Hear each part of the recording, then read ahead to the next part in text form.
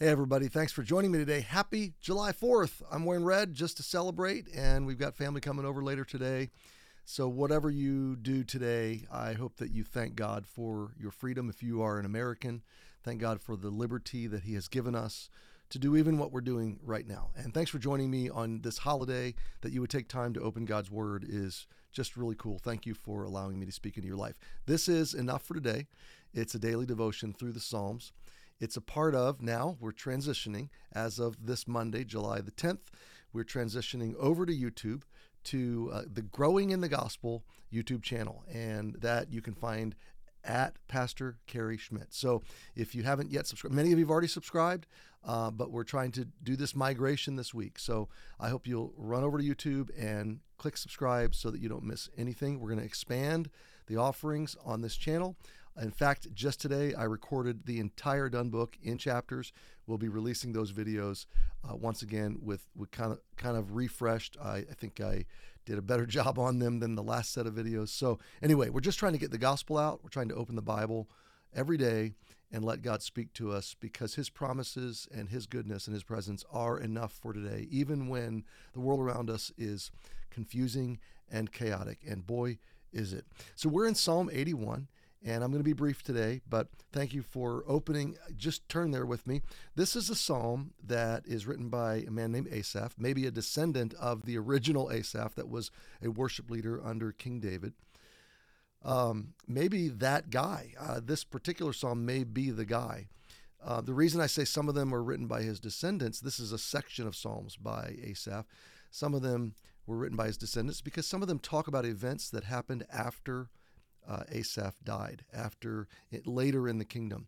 We're interesting. The Psalms are divided into 5 books, and right now we're in the middle of the 3rd book. And the 3rd book has a lot to do with national decline.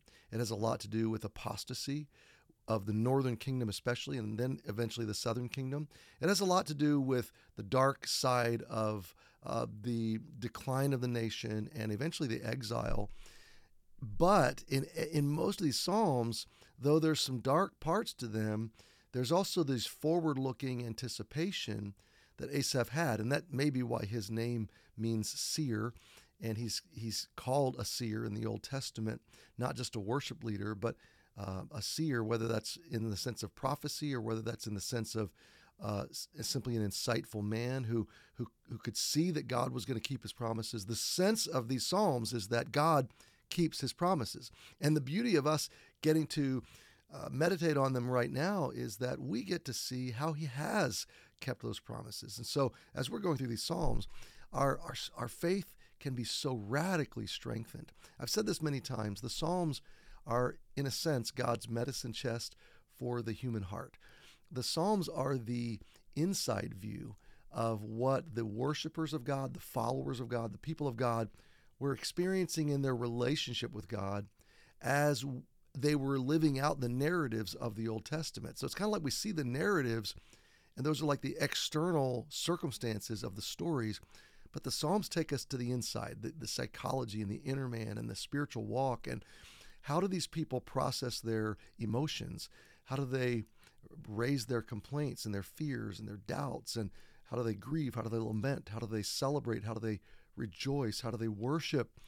And the Psalms instruct us on all these things. And so as we embed these realities in our hearts, we can really grow spiritually in understanding the heart of God. One more thing before I jump in to today's section, and that is that we come to a psalm like this, we're dealing with statutes and feasts and trumpets and things that are not like imminently familiar to us. You know, we like the Psalms, the Lord is my shepherd, I shall not want. He makes me to lie down in green pastures, things that are easy to apply to our lives. But hang in there, because what we're learning when we dig in a little bit to understand the context, the history, we're learning about the heart of God. We're learning about the character of the God who is very much active in our lives today. And His character is the same. He changes not. And so as these ancient worshipers relied on God and trusted His promises, so too can we. And the parallel here is that Asaph wrote this psalm in a time of national decline, and we're living in a time of national decline. As Many in our nation are turning away from God. Still, many are seeking the Lord and seeking his truth and seeking to understand, how do we have a relationship with him? And so Psalm 81, we studied the first three verses yesterday. We're going to go into verse 4, 5, and 6 today, but let's read the first three. Sing aloud unto God our strength, make a joyful noise unto the God of Jacob. Every time you see Jacob or Joseph in this psalm, it's a reference to the entire nation, okay? Jacob was before they lived in Egypt. Joseph was during the time they lived in Egypt.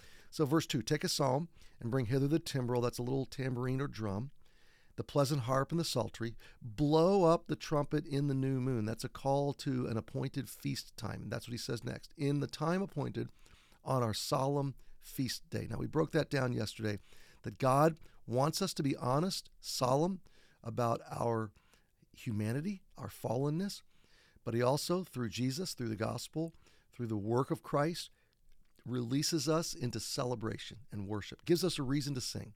So he tells us to sing aloud, God, our strength. He says, he calls us to these feast days. God's a celebratory God. I love that about his character. Someday I'm going to write a book and call it something like Jubilant God or something like that, just because I think just God gets a bad rap. He really gets a bad rap. And quite often in Israel, frankly, we repeat the same mistakes they repeated. God would do amazing things for them. He would deliver them. He would bless them. He'd provide for them. He would just amazing things, amazing miracles. And it wouldn't be long before they'd be complaining and griping, and they'd forget. And then once they settled in the land, it wasn't long before they were adopting the pagan practices of the idols of other nations. And it wasn't that they didn't trust God or didn't experience his goodness. They did experience his goodness, and they had trusted him. It was that they were trying to work out their own problems, and part of their problems was the pressure and the enemies that were encroaching. And so there was this immense pressure to align with other nations and the practices of other nations, which ended up being paganism. So they were living under the threat of these other gods. Even though they had a God, it's like, if we don't worship these other gods, these nations will attack us. These gods, again, will attack us. And they were living under, they were guided by their fears and their anxieties into pagan practices, instead of living by faith and trust in the good care of their loving and faithful God. So this is what we see in verse 4 and forward. For this was a statute for Israel, and a law of the God of Jacob. So Israel was another name of Jacob. It means one who wrestled with God and prevailed, or wins. God let him win. Another story, I don't want to sidetrack. So Israel and Jacob, all references to the nation or the people of God, okay? But I want you to see this. For this was a statute. What's the statute? This was a directive of God. God is going to tell us in a minute, I delivered you, I saved you, I redeemed you, and I want to implement some remembrances. I want some processes built into your life, some disciplines, some habits of remembrance. And so he did this with feasts and with statutes and with processes that would remind them who they belong to, remind them how good he is, and would keep their hearts aligned with him. So God's commands are good, they're loving. His statutes are for our flourishing, for our blessing, because he's always good. He's always wanting to bless. So this was a statute for Israel and a law of the God of Jacob. Why a law? Because he wanted to protect them. He wanted to protect them from the destruction of sin and evil practices and paganism and all the bad things that would happen if they got away from him. Their safety, their provision, their guidance, their wisdom, their insight, ultimately their salvation was bound up in him. So if they would live within his laws, live within his statutes, blessing and abundance. It's like Jesus said in John 15, which we've been studying at Emmanuel, if we would abide in him, then fruit would abound and fruit would remain and joy would be abundant and full. So look at verse 5. This he ordained. Now, I just want to pause and just say it's a privilege to belong to a God who ordains things for us. Why? We tend to overextend ourselves. We tend to want more than we can handle. We tend to overdo it. Whether it's at a buffet, we pile up our plate, whether it's just keeping our schedules as packed and full as they can be, whether it's living beyond our means financially, we are people that have a hard time putting up our own boundaries. So God ordains. He ordains your paycheck. He ordains your living spaces. He ordains your portion, your assignments. He ordains his purposes in your life. He ordains the structure of your life, whether you have family, whether you have kids. These things that sometimes we work so hard to arrange, it would totally change our lives if we would just let him ordain, let him lead us, let him decide the state of our being. So this he ordained for Joseph, or the nation, or the people, for a testimony. This he ordained for a testimony. The feast, the celebrations, the Day of Atonement, the solemn times, the worship times, they were for a testimony. This was God saying, remember, don't get far from what I've done for you. That's why we do enough for today, because every day we want to remember the gospel. We want to remember what Jesus has done for us, and we want to live out of that every single day. That's why I call this channel Growing in the Gospel. That's why we talk about enough for today. So a testimony. Verse 5, this he ordained for Joseph for testimony when he went out through the land of Egypt. So God preordained the circumstances, the feasts, the celebrations, the arrangements for Joseph's descendants while Joseph was still in Egypt. God knew he would deliver them. God knew he would lead them forward. And he had a plan. He had a roadmap. He had arrangements all set. And it just brings me, first of all, I drop my jaw in awe and wonder at the gracious and the goodness of my God and my shepherd, who before I existed determined, ordained the steps of my life. And it's not mine to complain or murmur or gripe or live in discontentment. It's mine to live within the boundaries that he's set up in my life, to embrace his will, to submit, to give in to his authority and trust him because his heart is so, so good. So he ordained this in Joseph for a testimony. He went out when he went throughout the land of Egypt, where I heard a language that I understood not. So I don't want to comment long on that, but this is speaking of one of two things. Either it's referring to the language of the Egyptians, which the Hebrews never really adopted. It's really an amazing thing to consider that the Jewish people today still speak Hebrew, because it actually was a language that for a long time died away, but it has lasted all the way from Genesis to now, which is another remarkable thing about the hand and the providence of God.